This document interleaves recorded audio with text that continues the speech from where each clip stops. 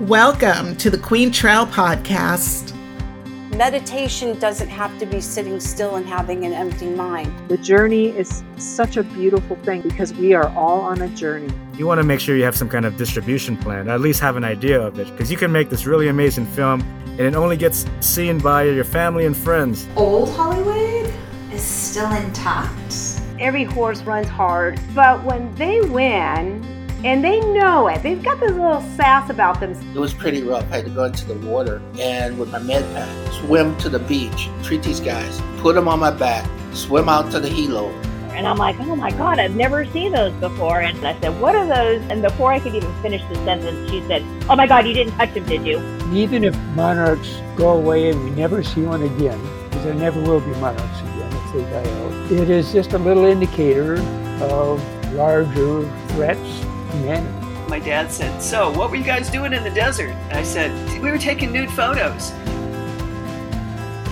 Hey everybody, welcome back. I hope you had a great week since the last time that we got together. I am really excited to present to you this week's In the Company of Friends talk with Katie Godfrey. She is a paramedic and a dear friend of my son Cameron, who suggested that I talk to her. We have a wide-ranging conversation that covers parenthood, how she got into medicine, and a whole lot more. If you are squeamish, I am just going to put a little warning here in the front that we do talk very briefly about a couple of yucky things, but mostly it is a really interesting and fascinating conversation and a lot of fun to talk to Katie. So please grab a cuppa and join Katie and I in this week's In the Company of Friends talk. Enjoy. I'm just so excited. Cameron had so many great things to say about you. And he was like, you should talk to my friend Katie. And I'm like, of course. You know, I can tell he's just really impressed with you and everything that you've done and just really wanted the world to hear your story. Well, that's really sweet of him. Yeah. How did you guys meet? So we met, I had just gotten out of the Marine Corps and my family is from San Antonio. And so I still had the ability to get on base and like go to like the shops on base, so like the commissary and the PX. And we actually met over there while he was in training still. Oh, when he was at Sam Houston? Yeah, at Fort Sam Houston. What a great meeting. I mean, it was kind of like it was meant to be. Yes, very coincidental. Like it was just a chance meeting and we hit it off. And he's been by my side as my friend for, over 5 years now. And he's seen me go through a lot. My relationship with not just my husband, with the guy I was dating before my husband and everything that happened with that. And then my marriage and like having 2 kids and my husband's deployments. And he's been a really good friend to both me and my husband, Tim. So, he's seen the full gambit of what life can give you, both from his own experiences and from watching what Tim and I have gone through. He's just such a good guy. He's always looking out for everybody else. And I'm just very thankful that you guys have given him back that same kind of friendship. And he was telling me that he's got to give 3 different places that he'll be sent to after he finishes his training. And I think he said something like Germany, Italy, and Kansas. And I'm like, wait, yeah. Kansas? Like, why are you going to do Kansas? My best friends live there. I'm like, oh, okay. Yeah. And we jokingly call him Uncle Cam, which is just super funny because both, me and my husband are both very, very pale people. And my children are these like very white, blonde hair, blue eyes. And then every time Cam comes and visits, it's just like such a funny juxtaposition. Because you're like, oh, this is your Uncle Cam. And it's these cute little ghost children. That's hilarious. How old are they? So my youngest is 2. He's almost 2.5. And then my oldest is 4. That's such cute ages. I mean, like that is in the thick of parenting too. Oh, yes. They are very... They are testing my patience daily. It was so funny because I was really worried about having a second child, but it turned out to be such a great thing because they became each other's best friends. So I don't know if that happens with everybody, but they kept each other busy while I was doing other things. And it ended up being like a huge help. Yeah, and they're just getting to the age where like they're not doing a whole lot of parallel play anymore. They're really starting to play with each other. And my oldest is very, very sweet, like just the sweetest kid. And he, like every night, he wants to go say goodnight to my youngest and give him hugs and kisses. And, you know, if he knows that I am trying to do something, he kind of will guide the youngest one off to go play. And my youngest is just an absolute terrorist right now. He's in those terrible twos. So I appreciate that they are starting to play together and starting to interact better, because the first couple of years, my oldest was pretty young. So he was kind of in that parallel play age anyways, where they kind of play next to each other and not with each other. And I don't think he loved having a little brother. But just these last couple months, they've really started to get close to each other and spend a lot of time together. And it's like, okay, he's here to stay. I might as well try to get along. Yeah. That is so adorable. Cameron was telling me that you were doing something in aviation. Yeah. Yeah. So I was trained in cryogenics, which was essentially, it's like working with different air mixtures. So like putting nitrogen in tires because oxygen will explode in aircraft tires when they land because it gets so hot. So essentially a glorified tire filler. It sounds like a really cool job, and then you actually get to like the nitty gritty of what it is, and you're like, oh, okay, this is terrible and boring. Oh my gosh. Well, that's funny because when you said cryogenics, I think about people freezing themselves, you know, when they die. Yeah, that's what people think of. They're like, "Oh, are you freezing people?" Like, no, just working with like fuel mixtures and air mixtures, and nothing too fun. It's good to know that stuff, though. I worked in automotive for like 18 months. I mean, it was the craziest, most insane 18 months of my life because nobody would think dealerships are that crazy, but they are. And you know, I went in like knowing what pedals to hit and where to put the gas in, and that was it. And I left pretty much knowing every single thing that the engine of the car did. But one of the things that I learned about air pressure, when it's really cold, a lot of times your tire pressure monitoring system will come on because your tires seem like there's not enough air in there because of the cold. And then when it heats up, that gas expands. And then it seems like there's too much pressure in your tires. So it's kind of good to know that stuff so you're not freaking out. But what you were doing was a lot more complicated.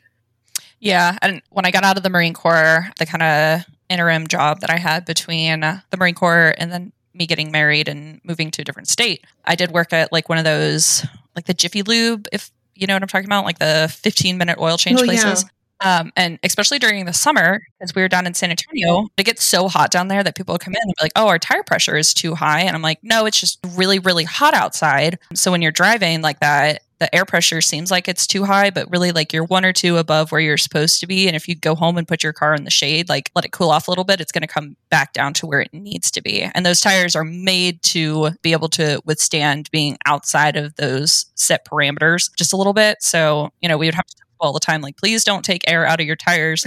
Like, you're not supposed to take your tire pressure when you've been driving on 150 degree hot asphalt for the past 2 hours. Right. And then the other thing I got was the guys wouldn't believe me when I would tell them this stuff. And I was like, all right, I will transfer you to a man who's going to tell you the exact same thing. Yes. And unfortunately, I seem to have a proclivity for getting into different occupations that are very male dominated. Like Marine Corps is very much a boys club. And, you know, people will tell you, oh, you know, we're fully integrated and women aren't treated any different. It's absolute BS. They absolutely do get treated different. And then I get out and I got into, you know, working at that particular shop, and it was the same way. And now I work as a paramedic. And it's not so much the people I work with, like none of my coworkers or my leadership has ever, you know, treated me different because I'm a woman. But we show up at these patients' houses, and especially if I'm working with another female partner, we get these like comments like, oh, they sit the little girls, you know, stuff like that, which is frustrating because I consider myself to be a pretty good paramedic. But we always joke, like we get sent out on lift assists sometimes, and it's essentially just somebody who has fallen and they're not able to get themselves back up. And sometimes these patients are heavier. And so we joke, like me and a female partner will go out and they'll make their little comment about, oh, they sent the little girls to come pick me up. And I'm like, man, that comment gives me the strength of 1,000 oxen. I could deadlift a car right now. I bet. You know, it's kind of like on one hand, you understand why they're saying that. They're just trying to be cute and they're not at their best at that moment. But also it just makes you realize how ingrained these perspectives of females are in just culture and society, you know? Yeah. And I work in kind of a more rural area. We have a couple of little pockets that are pretty heavily populated, but for the most part, we run farmers and these older folks that have been out in these little country towns for, 50, 60, 70 years. Some of them were born there. And so I think that kind of plays into it because you're right. It is kind of a stereotype and it's kind of how they were raised. And a lot of them are not really willing to give up their preconceptions of like what gender standards are. Right. And I think it's hard for them too, once it's become a norm for them to see the world through that particular lens. It's just really hard to change that. But at least you're helping them up. Yeah. And I try not to let it bother me. At some point, like you can either just continue to let it bother you and let it like fester, or you can say, oh yeah, the girls came to get you. And then you let it go and you move on with your life because there's other things to worry about. Absolutely. I had a neighbor across the street who had one of those monitors. There were 3 neighbors, including myself, who would kind of watch out for her because she lived by herself and she'd had a stroke several years before that. And it was kind of a weekly occurrence that the paramedics, the EMTs, the entire fire department would show up. She was always fine. She would get so mad when they would show up. Right. I'm fine, But I would tell her every once in a while, I would say, hey, Anna Maria, because, the firemen were super cute. So, Anna Maria, can I have your monitor for a minute? Those were pretty funny times. So how did you get into medicine? Oh, that is a whole story. So after my husband and I moved to Kansas from Texas, we moved up to Fort Riley. We found out I was pregnant pretty much as soon as we got there. And Tim ended up deploying when I was about 6 or 7 months pregnant. I was due in April and he left like mid-January. He was on a rotation, essentially. He was in Europe. So the week that I ended up having my oldest, I had gone to labor and delivery, I would say 3 or 4 times. And I kept telling him like something is wrong. I don't know what is wrong, but something is wrong with me. And they kept kind of pushing it off as, oh, you're a new mom. You're just tired. You're sore. I was 37 weeks at this time. You're reaching the end. You're just miserable. The last weeks of pregnancy are miserable. And I was like, no, something is wrong with me. So Friday night, I had gone to labor and delivery, gotten released probably around midnight, went home. My mom and all of her motherly wisdom, she was like, no, something's wrong. I'm coming up there. Made my dad drive through the night to come up to stay in Kansas with me. And she had texted me. Yeah, I know, she's the best. And so she texted me. She's like, hey, we're like 15 minutes out. I was laying on the couch and I rolled off the couch because my house was a mess. I was like, I got to pick this up. Rolled off the couch and my water broke at 37 weeks. Oh my God. And I showed back up at labor and delivery and they're like, oh God, this girl again. And I was like, nope, my water broke. I know it. Sure enough, it had broken. I got induced and I had my son the next morning, pretty early, like 5 or 6 in the morning. And the whole experience was just really negative for me, like starting from going to labor and delivery and them essentially telling me like nothing's wrong with you.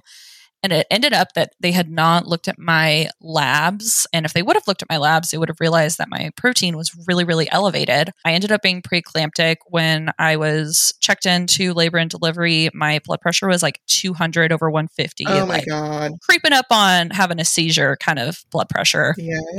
And I'm really lucky that I didn't have a seizure at home because nobody would have found me. I would have died. My son would have died. And then being in labor and delivery, the nurses were just like not nice people. Like, I know more than you and you don't know what's going on. So you just need to listen to us. And even up to actually delivering him, I had just gotten like a cervical check. And then like 5 minutes later, I was like, oh, I feel like you need to check me again. And I had to argue with this nurse for her to check me again.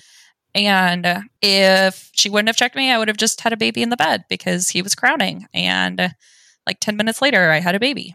Wow. Yeah, I wasn't listened to.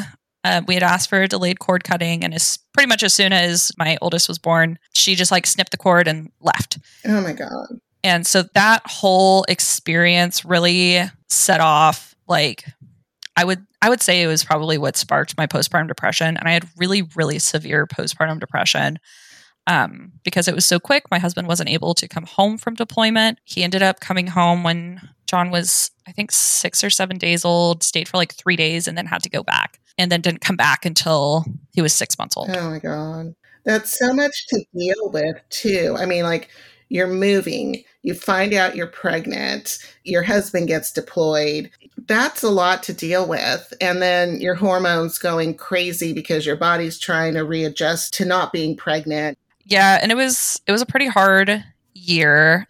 And then the same doctor, I had like a cyst on my ovary, refused to take this cyst out that was causing me pain. She was like, well, let's try birth control. Let's take you off birth control. Oh, it'll fix itself with your next period, blah, blah, blah, blah, blah.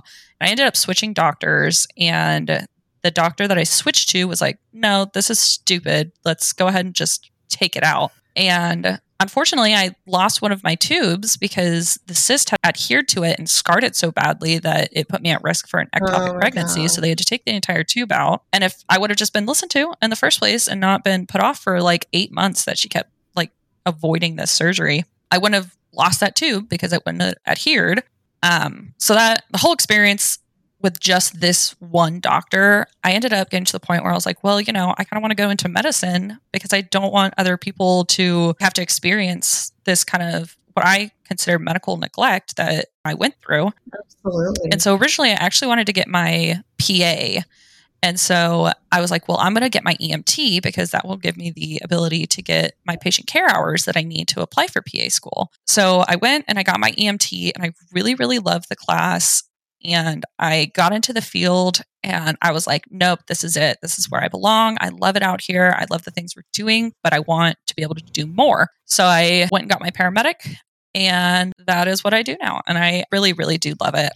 We still play with the idea of me going and getting my PA and being in a clinical setting, but I love how much freedom and autonomy I get as a paramedic out in the field. We have supervisors and they show up obviously on like more critical calls, but for the most part, it's me and my partner, and we're out here doing things, and I get to make these clinical decisions on my own. And I just really love it. Like, I get to meet all kinds of people. I get to do all kinds of things. We have this huge scope of practice that we're allowed to do in my state. But really it all stemmed from this terrible experience I had giving birth to my first child. I'm so sorry that you went through that, because I know that is just terrifying. I think a lot of women have these experiences, unfortunately. I remember with Cameron, when some of the things you were saying, I went to the hospital and they told me, oh, just go home. You're not going to have this baby for another couple of days. And I was like, no, absolutely not. I'm not going home because I know I'm going to have this baby. And so I just walked the halls for half an hour. I went back and it was the same thing. Like, why are you back? We told you to leave. Come back in 2 days. And I'm like, no. And, so they gave me an attitude, but they checked, and the nurse was like, oh, honey, you're like about to go into labor. She's like, you're going to have this baby right now. And I'm like, I told you, And I can't remember. I believe it was with Sophia. I had some postpartum depression with Cameron as well. And the depression started, it was like gestational depression. And I had a male doctor at that time, and I went in to talk to him, and he goes, and I'm practically quoting here, when women are pregnant, they feel euphoric. They're very happy. They're ecstatic. They're never depressed. And I remember just leaving there even more depressed than I had been. It was just like, I don't have any advocacy. I don't have anybody on my side. What am I going to do? And by the time I got home, I was like, all right, call the medical organization and see if they have a different doctor. And they assigned me to a female doctor who was much gentler and much more thoughtful and, really helped me out. But I know that these things happen. And then, with Sophia, I had an emergency C-section, and I remember going in to have the stitches removed, or the staples, I guess. And there were these two nurses, and they were Filipinas, and they were very angry with each other, which is the only reason why I'm bringing up their ethnicity, because they were talking in Tagalog, but they were yelling at each other in Tagalog. And the nurse is like snipping my staples, and she's just yanking them out with this plier, and they're like yelling at each other. And I'm like, maybe you can do this at another time. There's a lot of staples. So, there's stuff like that. I had an IV in my arm, and the nurse came in and decided to take my blood pressure on that same arm, and blood went spraying across the room. It was like, what are you doing? So it's, I'm not trying to lessen what you said, because that's just terrible and frightening and should have never happened. But I think it happens a lot in medicine, and it might be that clinical setting. And it's just amazing that you did something so big to try to prevent anybody else from experiencing that same level of neglect, that same level of complacency towards the patient. Because, that Hippocratic oath is in place that, you're supposed to be there for the patient. And I know that medical professionals get so tired and overwhelmed, and they're just humans too. But when the neglect becomes so extreme that you could have had a seizure at your home and nobody was listening to you, that's a serious problem. So I just, I love that this is what you're doing. And I get being tired because, we work 24-hour shifts, 2 or 3 shifts a week. We work what's called a Kelly schedule. So it's 24-hour shifts, and we'll work 1 day on, 1 day off, 1 day on, 1 day off, 1 day on, and then we'll have 4 days off. And by that third shift, we are tired. A lot of the time we get to sleep through the night, but, we don't get to decide when we're getting calls. So sometimes we're up all night for all 3 of those shifts, and you're tired, you're worn out, you don't want to do this anymore. You're ready to go home. And I can really draw on those experiences to keep me present. And even with calls that, might be a little silly, and they might be something that isn't necessarily an emergency, but I try and stay focused. If they're calling us, it's an emergency to them. This is the worst day of their life, even if it's just a stub toe and, whatever the case is, still having that human kindness and still listening, regardless of what my personal feelings are on the matter. I'm going to treat all of my patients the same, even when it's not a giant trauma and this person is bleeding out and they need serious interventions. Right. Have you had the opportunity to deliver babies? No, I haven't. And it's my dream call. And there's so many people in my profession who you talk to about it that are just terrified of having to deliver a baby in the field. But I would love it. I think it would be such a cool experience. Oh my God, it would. I've gotten to deliver them in the hospital. So when you're getting your paramedic, you spend 400 hours in clinical settings, kind of learning how to start IVs and how to do various procedures. And one of the clinical rotations we do is through labor and delivery, because, we don't see it very often, but they still want us to be proficient in dealing with pregnancy and childbirth and all that good stuff. So I did get the chance to deliver a baby when I was in the hospital, and it was such a cool thing to get to be a part of in the first place. And I remember I delivered this baby, and they put him in the little heated incubator thing so they can check him out. And I was standing on one side, and this brand new dad, this is his first baby, was standing on the other side. And this man looks me in the eyes and he goes, "She did so good. She's amazing." And I'm okay, I gotta go because I'm about to burst into tears. But it was just a really cool. I'm getting teary-eyed. I know. Just telling the story. It was so sweet, and it's a cool thing to get to be a part of. Period. But also, there's a quote in EMS, and it talks about how we get personally invited into these kind of sacred moments of people's lives, childbirth and death. And these are moments in people's lives that are typically reserved for family and close friends. And they're very intimate and very sacred. And we're getting personally invited into these moments. And it's really such an honor to get to do that. Those are really intense times. That's amazing. I worked in medicine for a really long time before working in automotive. Probably a decade, I'm going to say. I worked in home health. And what ended up happening during that time period was the AIDS epidemic. It taught me so much talking to these families, because at the time, AIDS was a death sentence, unfortunately. And right. I'm so thrilled that there are medications out there that can manage it now. You know, they've cracked the code and figured that out. But at the time, we knew all of these people were going to pass. And I would talk to these patients from time to time. I always say that I worked in medicine because it was a small home health pharmacy, but I wasn't a medical professional. I was actually in the business office, but we had a staff of maybe like 30 or 40 people at that time. And eventually we expanded and became really big. But everybody had an opportunity to talk to these patients for whatever reason and their families. And I would talk to them and they would tell me the really important things in life, the things that really mattered at that point, where they knew that there weren't too many tomorrows left for them. And it just made such a huge impact that, you know, that was like the 90s. And it's just carried on throughout my life, this sense of we don't have tomorrow and we've got to be kind to one another and focus on what it is to live and, you know, go out and have the adventures and be the best parent that you can be and show your kids how to live life too. And it just all stemmed from having those series of conversations over many years with these patients. And it is a very sacred communication that you're having with somebody else at that time in their lives. Yeah, and we do deal with hospice patients now and again, not super often because, you know, a lot of times they're DNRs and they know that they're getting ready to die.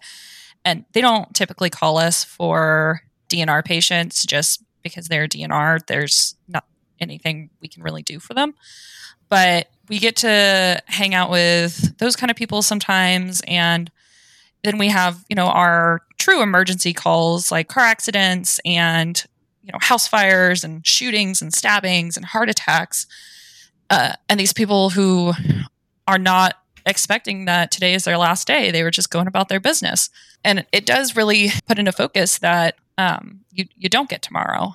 So it really is important to keep in mind that there's so many other things in life to worry about than what people are talking about or what people say about you.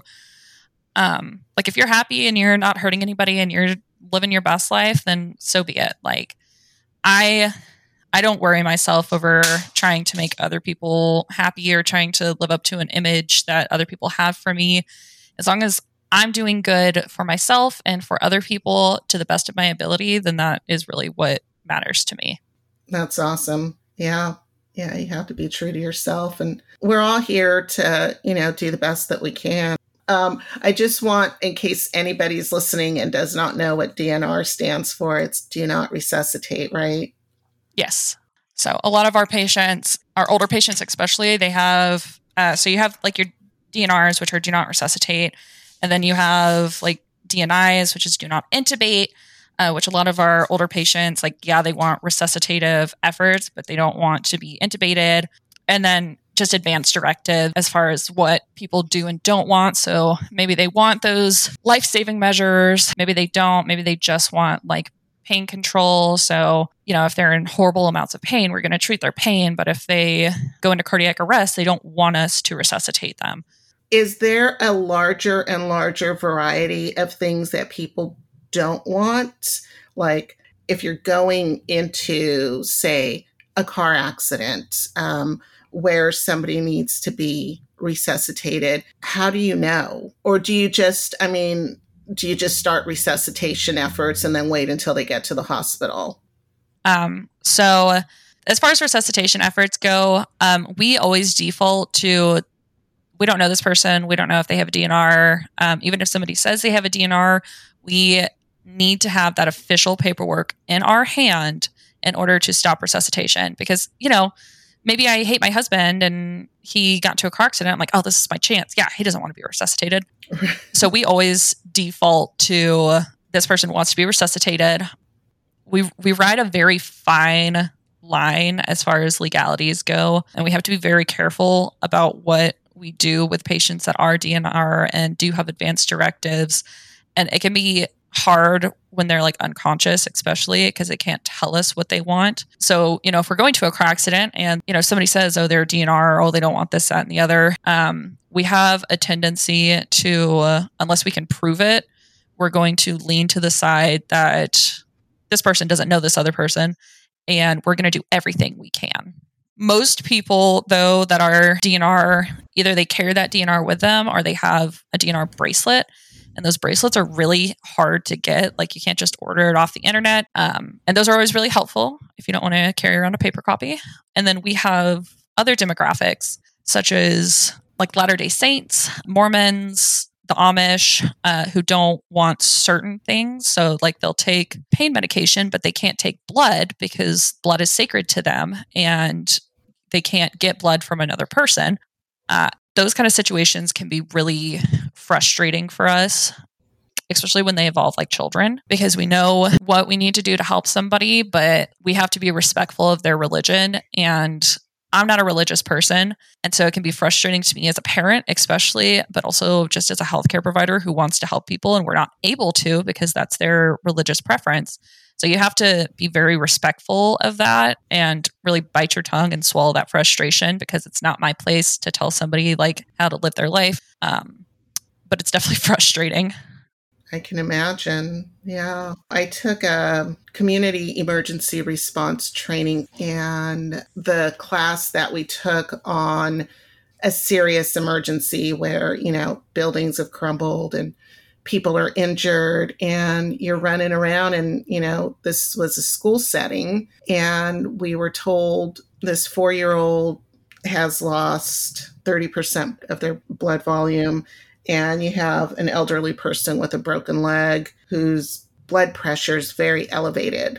Who are you going to save? And most of the class by this point, we said we would save the elderly person because the 4-year-old probably didn't have a chance. And I remember the lady next to me started crying and she got very upset. She was very vocal about it. And it kind of, it broke my heart because I know those are really hard decisions and, it made sense to us. But I can imagine that these are just really hard decisions that you have to make, like you said, especially when it's a child or when you know that there's something that you can do, but you're being told that, yeah, we won't accept that particular treatment. Right. Yeah. And in EMS, we have it's actually like an official field triage system, and it's put out by like the Federal Disaster Agency, and we're required to comply to it in order to remain an EMS service. And all EMS services are the same way. And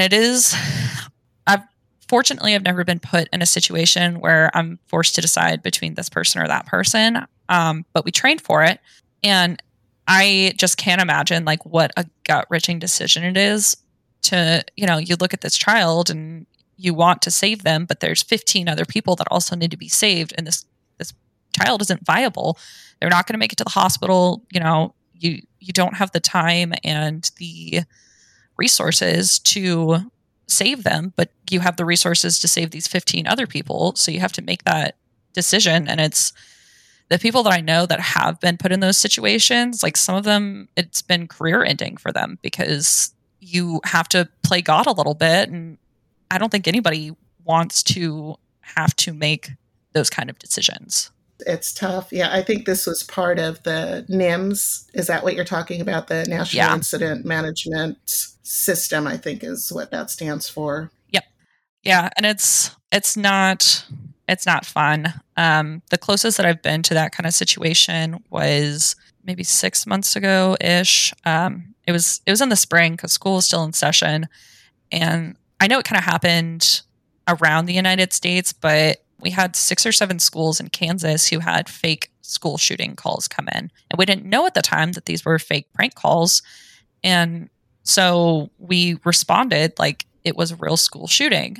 And I remember being out front of this school and all of these emergency vehicles were lined up. We had multiple EMS units there. We had the fire department there. The police were there. Not just my supervisor, but my department director was there, who is just this really, really smart guy, very calm, level-headed. He's been doing this for forever. So we're all standing like in this little huddle talking about what we're going to do. We have SWAT paramedics who would be the first ones to go in. And then you'd have triaging units and the people who are actually transporting. So we're talking about who's going in, who's triaging, who's having to make these decisions, where we're going to go, what we're going to do. And we got stood down. We're like, this was a prank call. Oh my gosh. But I don't think any of us that responded to that, like, I paced the station for the rest of the day. I was so anxious. And for the rest of the week, and even now, just talking about it, it makes me anxious to think about, because these are situations that we can be put in, and you don't know when it's going to happen or why it's going to happen. And you just have to show up and do your job. And I think that's the part of EMS and first responding in general that people forget about. Like, you see the mistakes that people make on the news, and it's easy to vilify mistakes that paramedics have made. But I don't think that people want to look past mistakes that are being made and see that we have these awful situations that we're put in. And sometimes people don't have the ability to leave this field when they need to after those situations. And so they just kind of become these like bad providers, if that makes sense. Yeah, I couldn't imagine being in that level of stress. It's a lot. And I think that there are so many moving parts when something like that, when those emergencies happen, and there's so many unknowns in real time. It's afterwards when you can go in and start to dissect things. But in real time, none of those things that you later see were known. And so I think that the responders always are doing the best that they can in those situations. It's just the level of pressure and the stress has got to be overwhelming. Right. And you like never know. The triage system that we use for my county, we have like alpha through echo level calls, and then we have omegas. Omegas are, we don't see them very often. They're essentially like, this person has nothing wrong. They just want to go to the hospital. Like, they don't have any complaints. So we don't see them very often. But so an alpha level call would be like really low level. Like, this person has some stomach pain, but it's not super severe. And so we respond to that. We call it responding cold. So we just kind of drive over there all the way up to an echo. And an echo level call would be a cardiac arrest, a choking that has a full occlusion of the airway. So this person's not breathing and they're getting ready to go into cardiac arrest. So those are our most critical calls. But you never know, because I've had alpha level calls that I go to, and the dispatcher who has assigned it an alpha, they have kind of a flow chart that they have to go through that gets them to that triage level. So I'm never blaming dispatch, because it's not their fault. It's just their flow chart. But we get to these patients sometimes that have been triaged alpha level, and these patients are super, super sick. And so you really have to be well-trained and prepared all the time. And my county is really good. We do like monthly training. We have a training captain who is very, very passionate about his job and wants us to be the best little paramedics and EMTs that we can be. And he does a great job training us, a great job making sure that we are always up to date on practices and medications and how to use those medications and where to use those medications. So I've been really blessed with my county to be able to have that much training put into me. But, some counties, some services don't get that. And I think that's where you start to see those mistakes made, is where you don't do a lot of training, or, you get your paramedic or your EMT and you just kind of never go anywhere from there. So I think it's really important to make sure that you're always training and always like keeping up to date on that, because you never know. You never know when that call is going to come out. You never know when that alpha level is going to turn out to be somebody who's about to go into cardiac arrest. You don't get to make those decisions. And that's just life, right? I mean, things can change in seconds too. They might have been an alpha on the phone, and then by the time you get there, things have just radically changed. But then I'm also wondering, when you said flow chart, I'm thinking of my mom, who always minimizes everything that's wrong with her, and I'll give you an example. A couple of years ago, I got a call and she told me she fell. And I wasn't home, asked her a few questions, and she said it wasn't that big of a deal. So I was like, okay, I will come by in an hour. And I get there, and she had fallen flat on her face, and her teeth had gone through her lower lip. And I was like, oh my God, Mom, how is this minor? She's like, it's not that big of a deal. I'm like, oh, no, we got to go to the emergency room and definitely get that looked at, stitches, make sure that your teeth are intact. Her glasses had broken and cut her forehead. So she's I thought she broke her nose. That says she's fine now, thank God. But do you think that because the dispatch center is going through this flow chart and they're asking the patients to self-evaluate, because my mom would just say, oh, it's just a scratch, she might be dying. Yeah. And dispatch, they don't have the ability to see these patients. So, they have to believe them when they say, oh, I just have a scratch, when in reality, their arm's hanging off. Exactly. Like I said, I kind of work in a rural area, and sometimes it's always these older farming men who minimize everything. And I can recall a certain patient, and I had gone out for some chest pain. So we get out there and we're like, how long have you been having this chest pain? And he's like, oh, I've been having it since early this morning. We're like, okay, did you finish all your work? And he's like, yeah, I had work to do.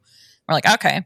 So we take a 12 lead, which is essentially a picture of the heart, an EKG, so we can see exactly what's going on. And this man was having what we call a STEMI, which is an ST elevated myocardial infarction, essentially a giant heart attack, the kind of heart attacks that people die from.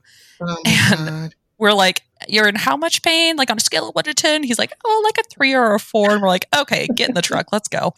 Oh my God. But we see it a lot with these farming type older generation that they don't want to bother anybody, and it's not that bad. And, they have these horrible injuries or, this giant heart attack going on. And you just kind of have to chuckle at it. It's kind of a common question to ask.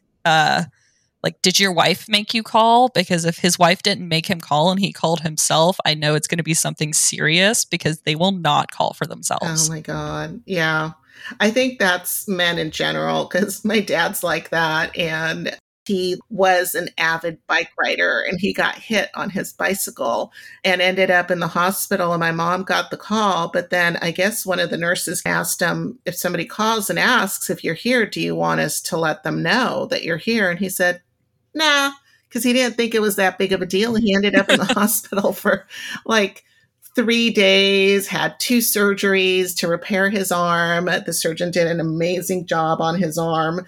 And in the meantime, my mom's losing her mind, because she thinks that, you hear it's a vehicle versus a bicyclist accident. And it was pretty bad. Eventually I got a hold of him on his cell phone, and I go, did you tell the nurses not to let us in? And he's like, no. And I go, well, did somebody ask you, this question? And he goes, oh yeah, I just told them no, because it's just, it's nothing major. And the fender of the car had caught his wrist and pulled back his whole forearm.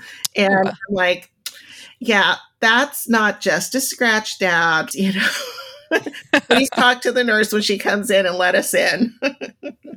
But it's that sort of thing. And, he was born in the early 40s. He grew up in Los Angeles for a bit, and then they moved to St. Paul, Minnesota. And it was always kind of that generation that grew up through the 30s and the 40s, and probably even part of the 50s. They're used to things being rough and just getting through them. And this is normal. And, my body can withstand anything. And so they just don't think that it's that big of a deal. And like you said, then you get the person who's calling you because they stubbed their toe, because that does hurt like crazy. You've got a lot to balance. Yeah. And I was actually just talking to one of my friends about this yesterday. She's a ER nurse, and that's actually how we met, because I transferred a patient from her ER to a different hospital because she works there. They're called critical care hospitals. are critical access hospitals. And it's essentially like a county hospital that doesn't have a ton of resources, but they have abilities to like stabilize a patient so we can take them elsewhere. So she works at a critical access hospital. And we were just talking about like how strange it is because it's whiplash sometimes. We go from actively having somebody die in our hands in cardiac arrest and having to, tell these grieving families, I'm so sorry, we did everything we could, but there's nothing more we can do, to we go home, restock the truck, and now we're going out on these calls that are much less critical and they're stub toes. Or, I see a lot of pediatric calls with babies who like choke on milk, and these are anxious new parents. And so they call us, and these babies are completely fine. And, it's whiplash. Like one minute we have a dead person at our hands, and the next minute we're cooing over this cute little baby that is perfectly fine. Yeah.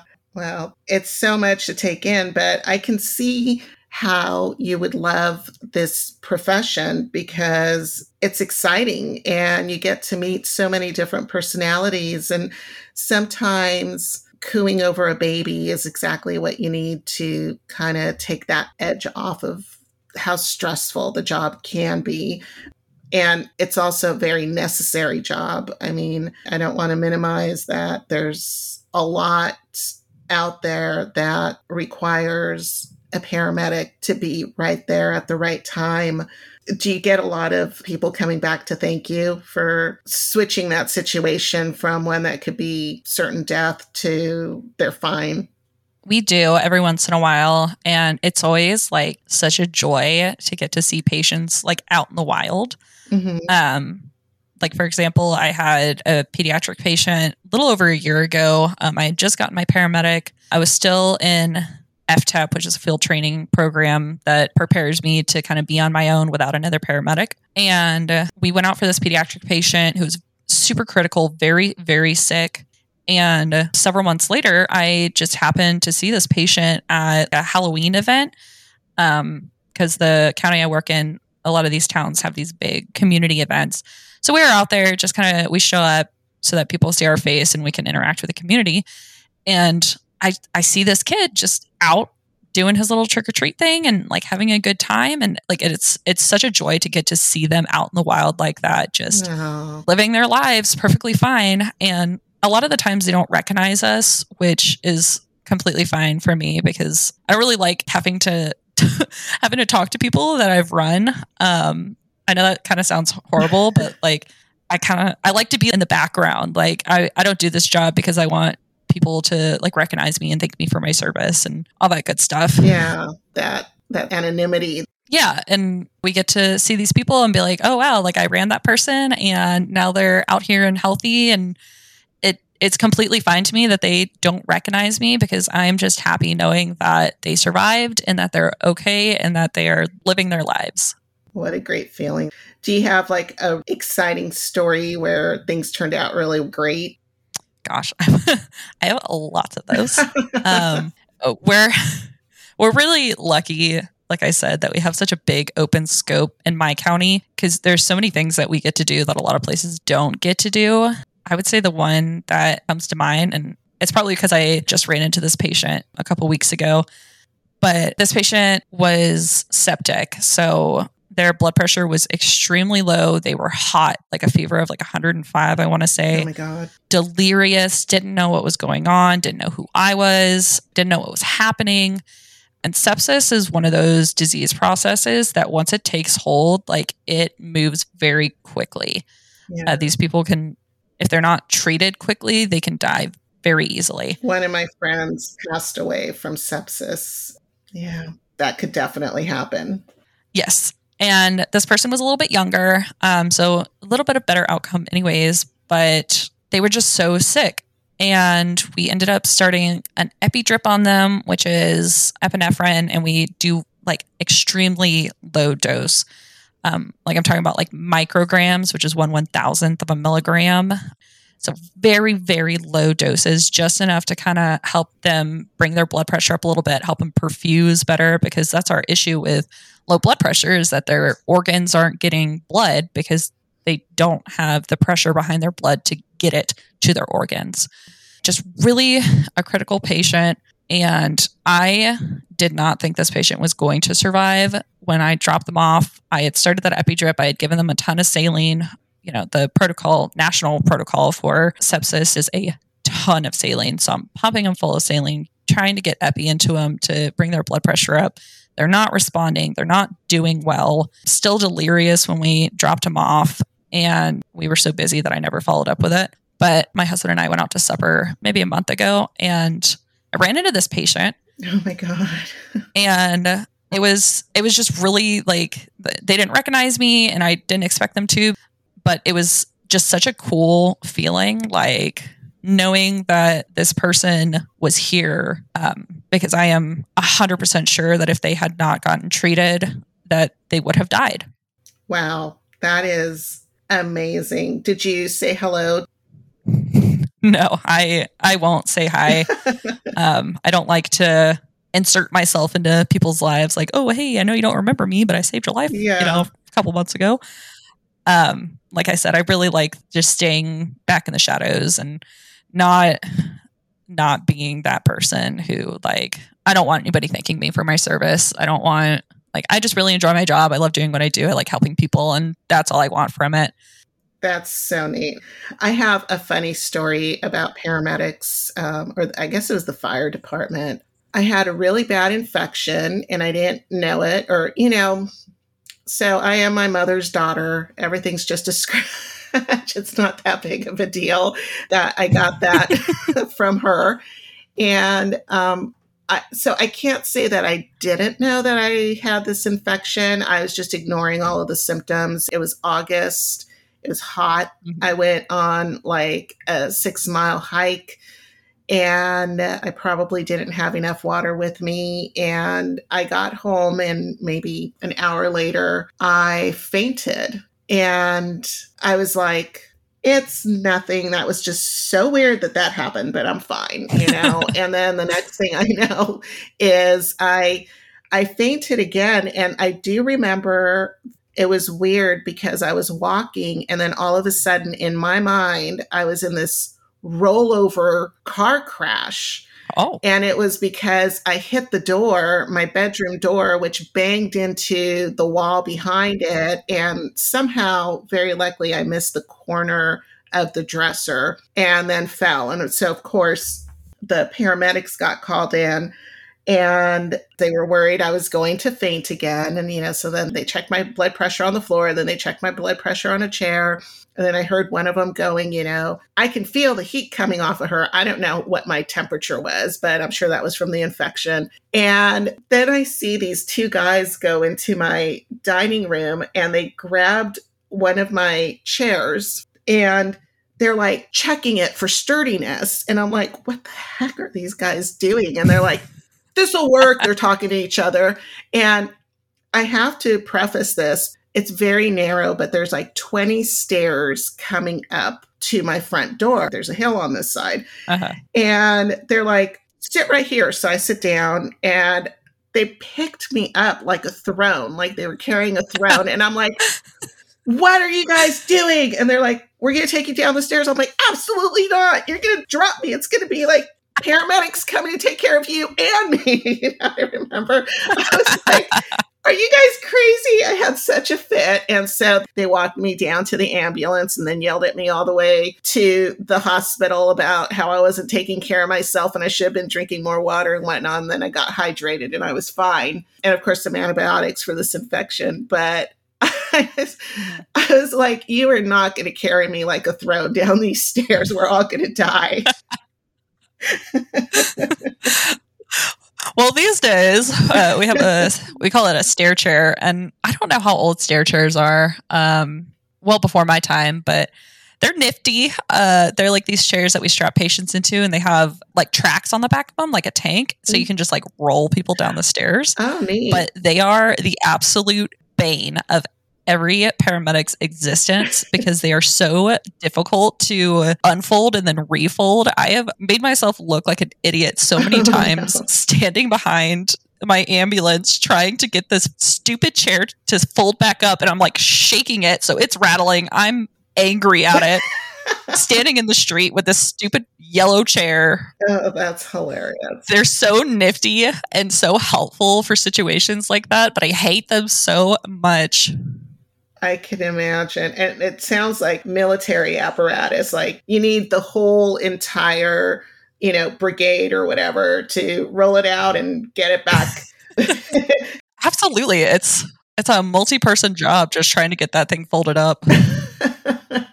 Yeah. And, we have to get creative sometimes with patients. Like, I cannot tell you how many times we've had a patient who is like weak or sick and they're not able to get themselves up and they like roll off the bed and get stuck between the bed and the wall, and God. The bed's in a place where it can't really be moved. So one of us is like crawling down into this crack and hoisting them from behind while somebody else is trying to pull them from the front. And it's it's just a cluster and it's ridiculous, but we have to do what we have to do in order to help these patients. Or bathtubs, people, we call it the Bermuda Triangle of the bathroom. And it's that area between a bathtub and a toilet. And I swear people become like temporarily gelatinous to slide into this little part of the bathroom and then re-solidify. And it is so hard to drag people out of there. Oh my God.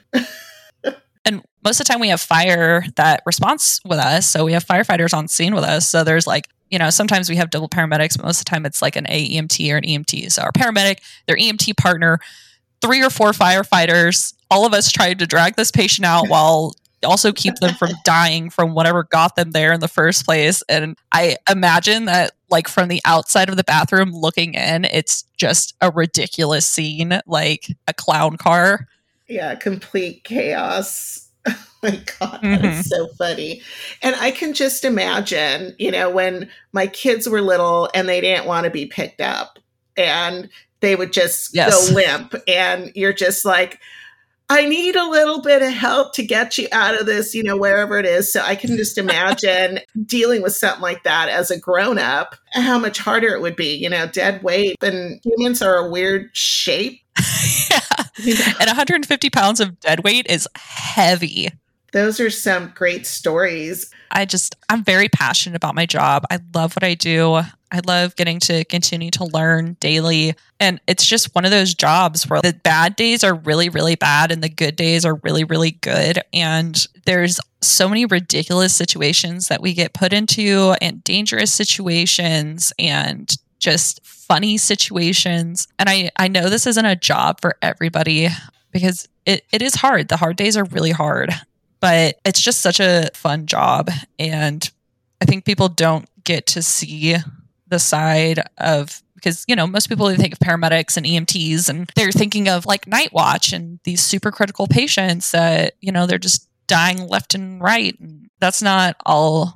There's a saying in EMS, because EMS stands for Emergency Medical Services. And they're just saying that it's backwards, that service is first, medical sometimes, and rarely an emergency. And that's really true. We're out here in the community a lot of the time. Half the time we're not even transporting these patients. We just go out there and we check them out and we talk to them and, we get our faces out in the community and we make connections. And it's a really cool job getting to, yes, we get to go and do fun adrenaline pumping things, but just getting to connect with our communities and getting to give back, even, if it's turning on the lights for the kid walking down the street and seeing that joy on their face, or getting to go help Mima up and make her a sandwich so that she feels better because her blood sugar was low. There's so many things that we get to do that the general public doesn't see or doesn't hear about, or just that they never get to experience it. And as hard as the job is, I don't really see myself ever leaving it because it's just such a unique place to be in life. That is so cool. Something that you just said made me want to ask, what advice would you have for somebody to get into EMS? I would say first and foremost that this is not the kind of job that you should be getting into if you are looking for like an attaboy, because we get them, but not very often. It's a pretty thankless job. We do occasionally get to see patients, after we run them and after we perform life-saving measures. Every year we have what's called a survivor's banquet where people who have come out of cardiac arrest and left the hospital and are living their lives get to come and have supper with the paramedics and the EMTs and the firefighters who saved them. But, don't get into it thinking that you're going to get an attaboy. Not only are you not going to get that and just be disappointed, but I think EMS and a lot of first responders in general kind of see that in people, and a lot of us don't really like it. I can tell you from experience. But if you're wanting to get into EMS, don't be afraid of leaving. It's not failure. Like I said, people don't really understand what we go through and what we see and how traumatizing some of these calls are. And I think some people kind of get stuck in I did all the work to get here and now I have to stay here even though I'm not happy. And it's okay to see what we do and experience it and decide that it's not for you. It's just a part of the job. It's a pretty high turnover. But I see these people who are unhappy or traumatized or just burnt out who just keep doing it because this is all they knew, or they put in the time and effort to get it. And it not only affects you, but it's going to affect your patient care. And then also, if you're going to get into EMS and you end up at a great service and you love it there and all that good stuff, give it time because it's going to feel very outlandish for a while.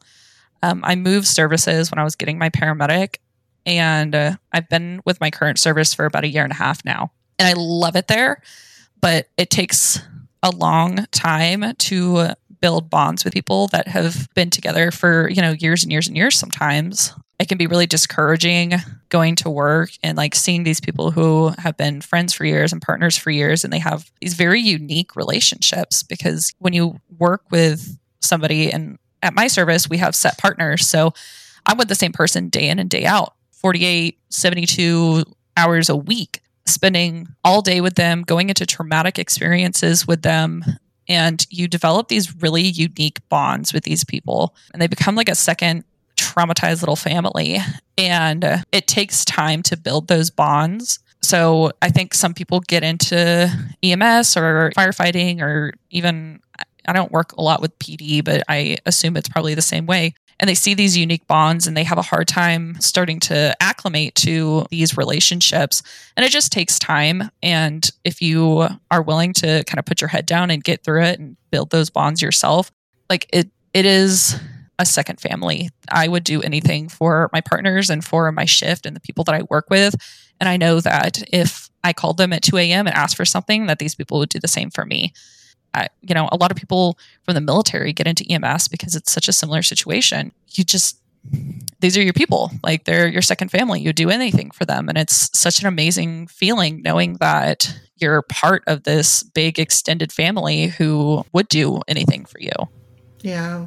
You go through so many unique and extreme situations together that you understand each other in a way that others would not having gone through that. Yeah. And we're such a unique bunch of folks. These people come from all walks of life, and we have, the dark, twisty sense of humor that keeps us going day in and day out, because you kind of have to have that to deal with your trauma sometimes. Don't get me wrong, still go to therapy, but you have to find ways to cope. And we just, we don't have filters. And it's just, I don't really think there's anything that is off limits with, especially your shift.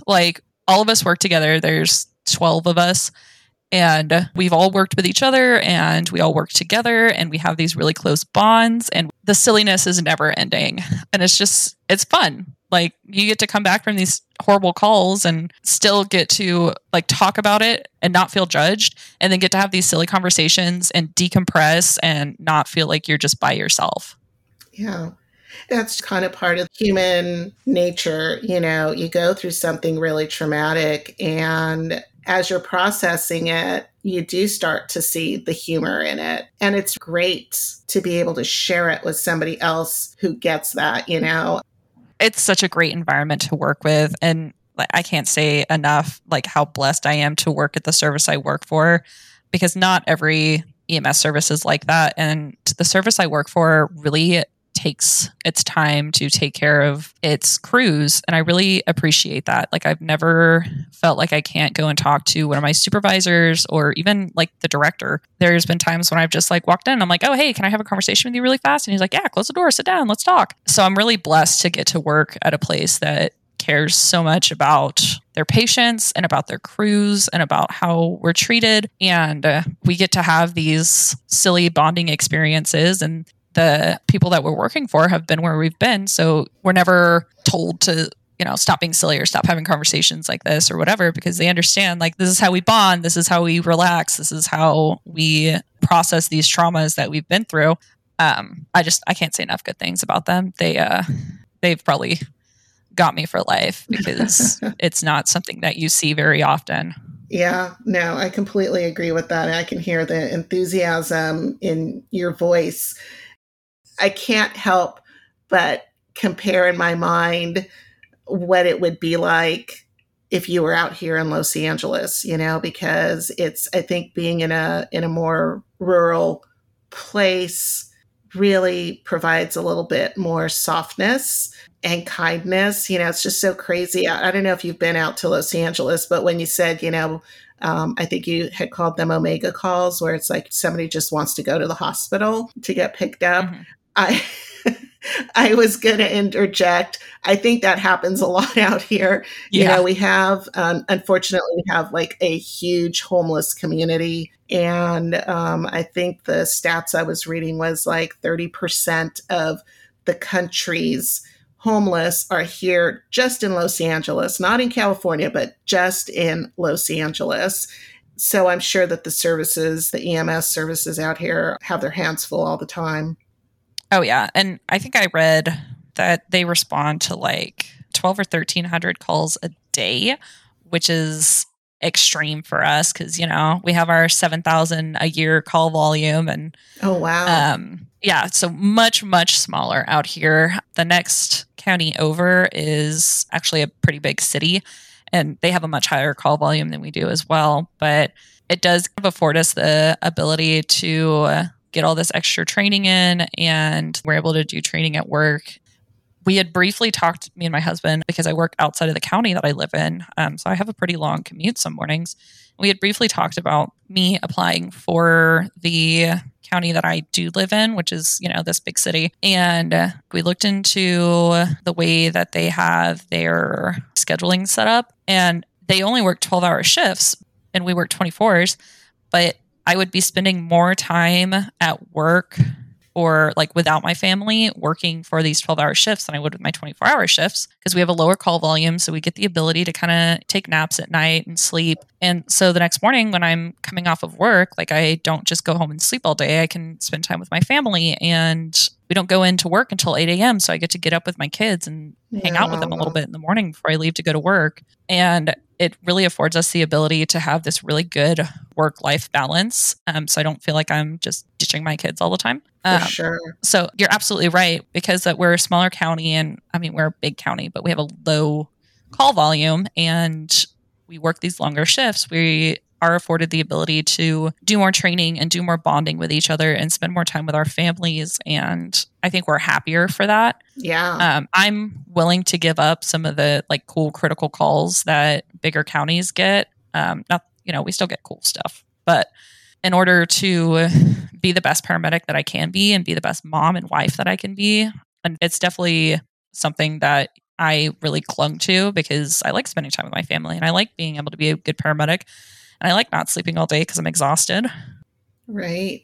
I just think it's the perfect balance, because you need those spaces in between work, in between life, and you have these young kids and you have to be there for them. And I just think it's so important, especially working in a field where you're seeing the things that really matter. It really impacts you and makes you kind of reevaluate what's important for me. And it sounds like you're in a really good place right now. And I think that's amazing.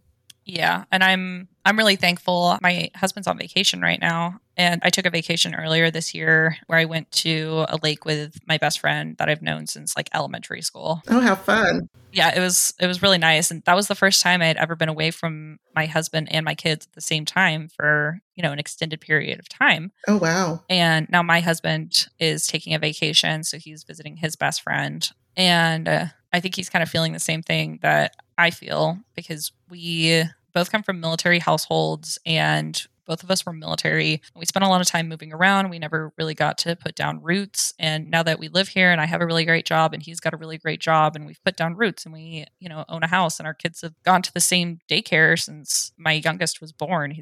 And I went to 8 different schools when I was growing up. And so I think he took this little vacation. He's like, I miss y'all. I want to come back. Aww. And we've just really gotten the chance to establish such a strong bond with each other and with our kids. And a lot of that comes from the fact that I get to work this job that I love and still get to spend time with my family and bond with my family. And I think a lot of people don't get that, A lot of people have to choose, do I want to have a great job and love what I do, or do I want to have a great relationship with my family? Yeah, I agree. Having those roots really does make a difference. I mean, the experiences that we have growing up, I moved a lot when I was a kid because my parents got divorced and I don't have friends that I've known since I was in kindergarten. We finally settled down fairly early on when my parents moved to Lomita, and I consider that my hometown. So I have a lot of friends from that time period forward. But I can imagine if I had been moving around as much as these military families have to, that it would feel really good to be rooted somewhere and have that sense of stability. Yeah. I would really attribute a lot of it to the service that I work for because, like I said, they're very family oriented and they understand that stuff happens. It's always been family comes first. That's amazing that you guys are able to have such a great balance and this really stable foundation for your kids and just being able to enjoy life. And that's what we're here for. Yeah. If you had one thing to share with the world, what would it be? I think just as far as it relates to my job, just being kind to people, especially to these paramedics and EMTs that don't know you, who are coming into your house, who are stressed out, who want the best for you. I'm never going to treat a patient different just because you're rude to me, but I'm not going to be able to form a connection with you. Being understanding of everything that we're going through really helps us to make your day better because it gives us the ability to be kind and not just show up and do our job and leave, but really form those connections with our patients and with our communities and being understanding that we really are trying our best. Like, I don't know anybody who goes to work every day and they're like, I think I'm just going to just mess around today. Like every call we go on, we're putting in our heart and soul on those calls. Giving your all when you show up to do hard things, putting down roots, choosing what's best for your life and the lives of those you love, kindness, focus, dedication to community and profession, curiosity, and a great sense of humor. These are just a few of the things that make Katie the wise and incredible person that she is. I loved talking with and learning from her, and I look forward to meeting her someday. If you have a day when things are going in a way that requires emergency services and Katie shows up at your door, just know that you are in expert hands. Please keep sending in your questions and comments. I read them all. If you have a fun, amazing, and inspiring story to share, drop me a line. I'd love to talk to you. The world needs more amazing stories. Please also take a moment to rate this episode because your ratings really do help move this podcast closer to the top of searches so that my friends and I can reach more people. I'm looking forward to sharing more upcoming In the Company of Friends talks with you. So be sure to follow me on the socials and the .com, all at the Quaintrelle Podcast. That's TheQuaintrelle Podcast. I am Sil Annan, the Quaintrelle, and until next time, I wish you passion, adventure, kindness, good health, elegance, and beauty.